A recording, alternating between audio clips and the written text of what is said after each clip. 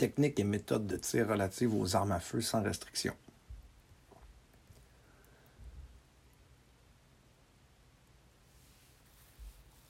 À l'adresse au tireur, introduction.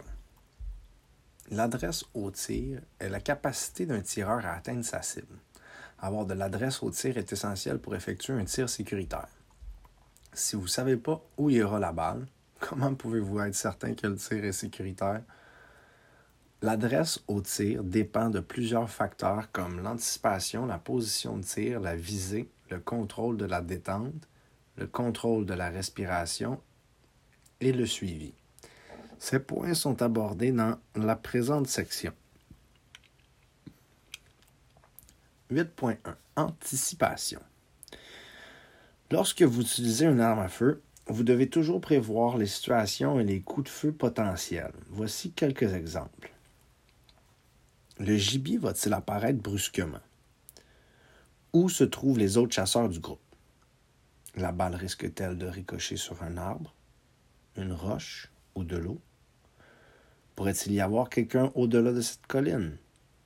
Où la balle ira-t-elle frapper si elle traverse la cible? Avant de tirer, évaluez consciencieusement les conséquences potentielles de chaque coup. 8.2. Position de tir. Aperçu. Si vous êtes gaucher, inversez les procédures suivantes pour chaque position de tir. Les tireurs qui sont gauchers devraient penser à utiliser des armes à feu fabriquées spécialement pour les utilisateurs gauchers.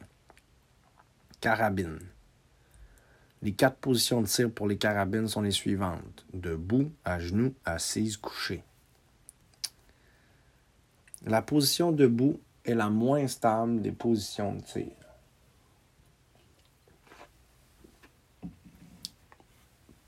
Pour tirer en position debout, vous devez premièrement tourner le corps à environ 45 degrés à droite de la cible. Gardez entre les pieds un espace équivalent à la largeur de vos épaules. Supportez la carabine avec la main et le bras gauche. Si possible, gardez le bras gauche contre le corps pour avoir un meilleur appui. De la main droite, maintenez fermement la crosse contre l'épaule. Continuez de tenir la carabine fermement, mais sans trop la serrer.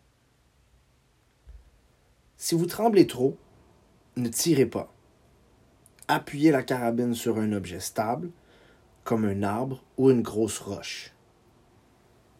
Dans de telles situations, on recommande de rembourrer le dessous de l'arme à feu. Si vous utilisez une bretelle, vous pourrez obtenir un tir plus précis. Position debout. Position à genoux. La position à genoux est préférable à la position debout, mais elle est au moins stable que la position couchée ou assise. Tournez le corps à environ 45 degrés de la cible, appuyez-vous sur le genou droit et avancez légèrement le pied gauche. Asseyez-vous sur le talon ou le côté du pied droit. Placez le coude gauche près de vous, mais pas sur la rotule de votre genou, aussi loin que possible sous la carabine. Position assise. La position assise est l'une des positions de tir les plus stables. Asseyez-vous confortablement sur le sol, croisez les jambes ou laissez-les écartées et gardez le corps à environ 30 degrés à la droite de la ligne de feu. Placez le coude gauche près de la rotule du genou gauche, mais pas dessous,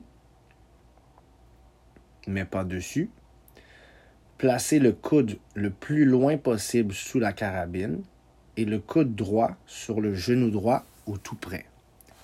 Maintenez fermement la carabine, mais ne la serrez pas trop si vous vous appuyez contre un arbre ou une roche pour rendre le tir plus stable.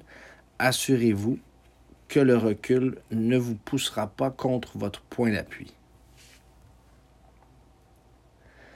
Position couchée.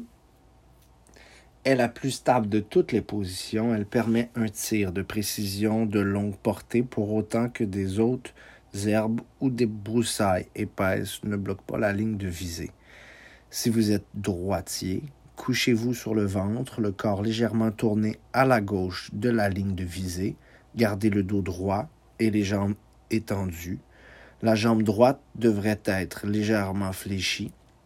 Gardez les deux coudes repliés et les épaules légèrement courbées vers l'avant de façon à avoir le haut du corps solidement positionné. Ce sont les bras et les hauts du corps qui supportent le poids de la carabine. Lorsque vous tirez, vous pouvez utiliser la bretelle pour avoir un meilleur appui. Tenez la poignée de la crosse avec la main qui actionne la détente. Placez le bras opposé à travers la bretelle aussi loin que possible. Déplacez le bras d'un mouvement circulaire vers l'extérieur et terminez en plaçant la main sous le fût de la carabine et la bretelle à travers le dos de la main. 8.22 Fusil de chasse. On ne peut pas tirer avec un fusil de chasse de la même façon qu'avec une carabine. Le tir à la carabine exige une visée précise. Avec le fusil de chasse, il suffit de pointer vers la cible. Certains fusils de chasse sont dotés d'un viseur réglable et tirent principalement des balles rayées. Pour utiliser un fusil de chasse avec précision, vous devez exécuter une série de gestes rapides mais réguliers avec les yeux, le corps et l'arme à feu. Pour faire ça, tenez-vous comme un boxeur, les pieds écartés et en équilibre, les bras et le corps libres de se déplacer vers la droite ou la gauche. Cette position permet de faire des gestes rapides. Quand on tire, déplacez le poids de votre corps sur la jambe avant, la gauche si vous êtes droitier, puis vice-versa. La main porteuse soutient aussi l'arme à feu et doit naturellement être pointée vers la cible. Pointez le fusil de chasse vers la cible et donnez un coup sur la détente plutôt que de la presser. Quand il s'agit d'une cible en mouvement, continuez de la suivre après avoir tiré. Autrement, le coup frappe derrière la cible. Naturellement, ça ne s'applique pas quand on utilise un canon rayé sur un fusil de chasse. 3e section, 8. Visée de l'arme à feu. En aperçu, la plupart des dispositifs de visée sont montés sur le dessus du canon. Ils aident le tireur à viser avec précision. Il existe 4 principaux types de viseurs. La hausse à cran de mire, la hausse à œilleton, la lunette de visée, le viseur électronique. Les carabines et les fusils de chasse peuvent être munis de n'importe lequel de ces 4 dispositifs. La plupart des fusils de chasse ont qu'un grain d'orge fixe au bout du canon qui sert de guidon. Votre œil sert alors de viseur arrière. Type de dispositif de visée, le viseur électronique à point rouge, la lunette de tir avec le crosshair, la hausse à œillet qui mène un point avec une tige, la visée alignée au bout du fusil, la visée du fusil de chasse à canon rayé, un grain d'orge fixe sur le canon de fusil de chasse au bout du canon ou la mire ouverte. 8.31 Visée des carabines. Toutes les armes à feu doivent être réglées et ajustées pour chaque personne avant l'utilisation. Servez-vous toujours de votre œil dominant pour effectuer le zérotage. Il s'agit de votre œil le plus fort, soit celui qui estime la vitesse et la portée et qui est en mesure de fixer l'objectif le plus précisément. Pour viser avec précision, vous devez aussi apprendre à utiliser correctement les viseurs de votre arme à feu. On appelle alignement des viseurs le processus qui consiste à aligner la hausse et le guidon sur la cible. Lorsque vous alignez les viseurs avec la cible, une image de visée est créée.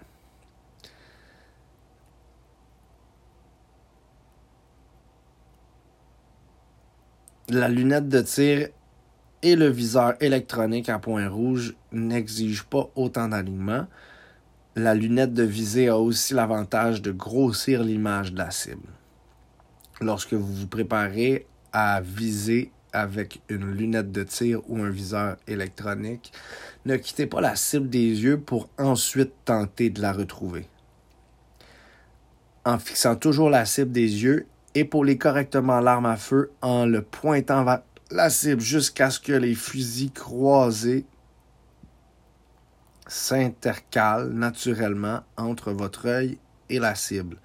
Gardez l'œil éloigné de la lunette ou du viseur afin d'éviter les risques de blessures à l'arcade sourcilière lorsque vous faites feu. Les lunettes de tir ont un champ de vision très étroit. Il se peut que vous ne voyez pas une personne ou un objet arrivant dans la ligne de feu. Utilisez jamais une lunette de tir comme substitut aux jumelles pour identifier des personnes, des animaux ou des objets.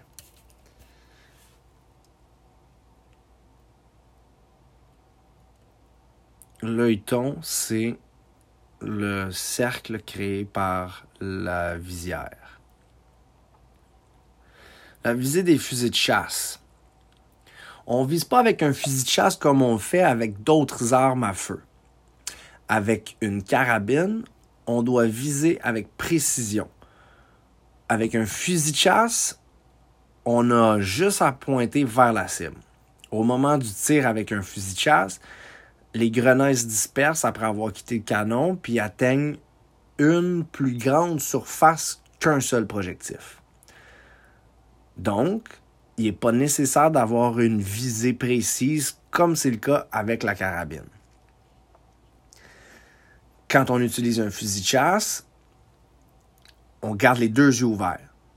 On se concentre sur la cible en mouvement et non sur le canon ou le guidon du fusil.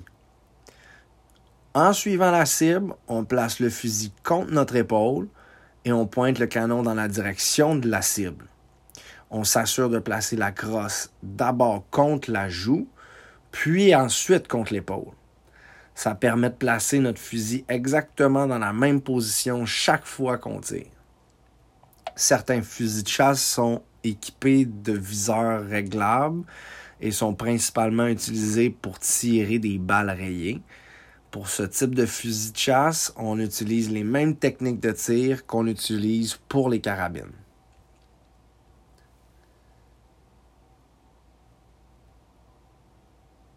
Section Principes fondamentaux du tir, 8.4.1, alignement de la visée. Pour savoir quel est notre œil dominant, on forme un triangle avec nos mains tel qu'on le démontre en mettant nos pouces joints ensemble et en faisant un X de nos index suivi de notre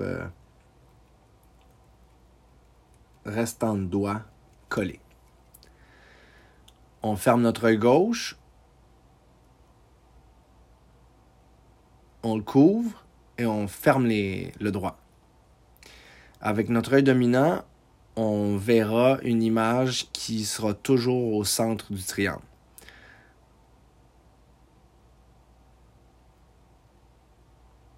On essaie toujours de viser en gardant les yeux ouverts parce que ça nous donne une meilleure vue de la zone entourant notre cible. La respiration et le tir, section 8.4.2. Retenir sa respiration n'est pas un acte naturel et puisque les poumons ne sont pas dotés d'une jauge, il est impossible de calculer combien d'air est retenu pour chaque tir. Le tir doit être effectué lors de la pause naturelle du cycle de respiration. On inspire, on expire. Il existe une pause naturelle après chaque expiration. C'est durant cette pause naturelle, environ 2,5 secondes, que le tir doit être effectué. Afin d'allonger cette pause naturelle, le tireur doit inspirer profondément, expirer l'air avec une plus grande force que la normale, inspirer profondément une nouvelle fois et laisser l'air sortir normalement. La pause naturelle dans ce cycle de respiration vient aussi d'être augmentée d'approximativement 8,5 secondes, ce qui est amplement suffisant pour identifier la cible et ensuite tirer. Si ce n'est pas le cas pour vous, il faut refaire le cycle d'inspiration profond. Inspirez profondément, expirez avec force, inspirez profondément, à nouveau, laissez l'air s'expirer naturellement, puis tirez.